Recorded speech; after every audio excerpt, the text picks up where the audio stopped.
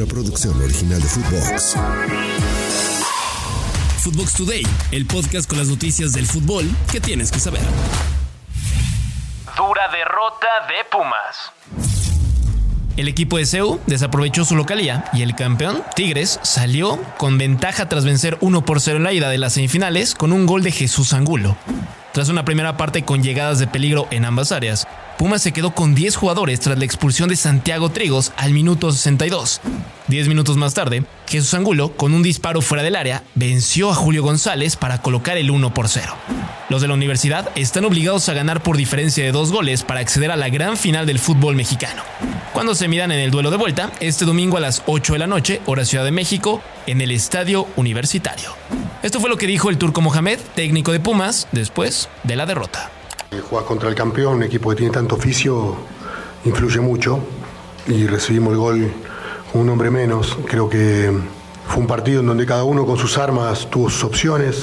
Me parece a mí que los dos tuvimos opciones de gol para poder convertir.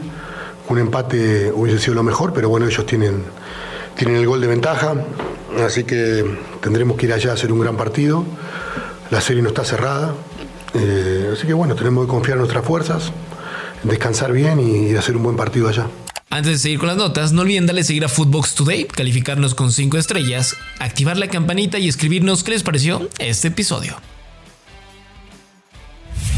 México en grupo accesible.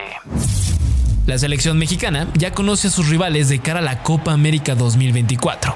Ecuador, Venezuela y Jamaica serán los rivales del Tri el próximo verano en tierra norteamericana. El seleccionado del Jimmy Lozano debutará ante Jamaica el próximo 22 de junio en Houston, Texas.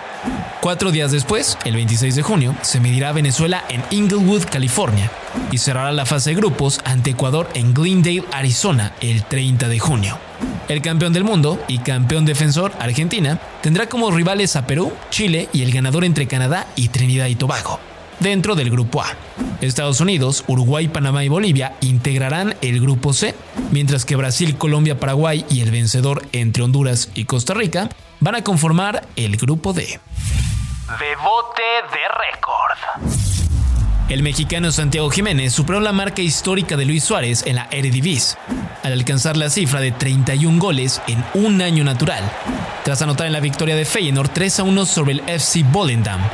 El charrúa, ex del FC Barcelona, tenía el récord con 30 goles conseguidos en el año 2009 cuando vestía la camiseta de Ajax. Bebote buscará ampliar su registro en el último partido del año en la liga, cuando su equipo se mida al Heracles este domingo. Resultados en corto. Antes de despedir el podcast, van los resultados más importantes del día. El West Ham United derrotó 2-1 al Tottenham Hotspur con Edson Álvarez como protagonista, mientras que el Everton le pegó 3-0 al Newcastle United en la Premier League.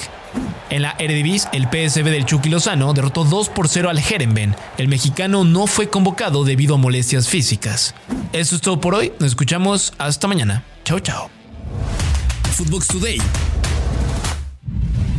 Una producción original de Footbox.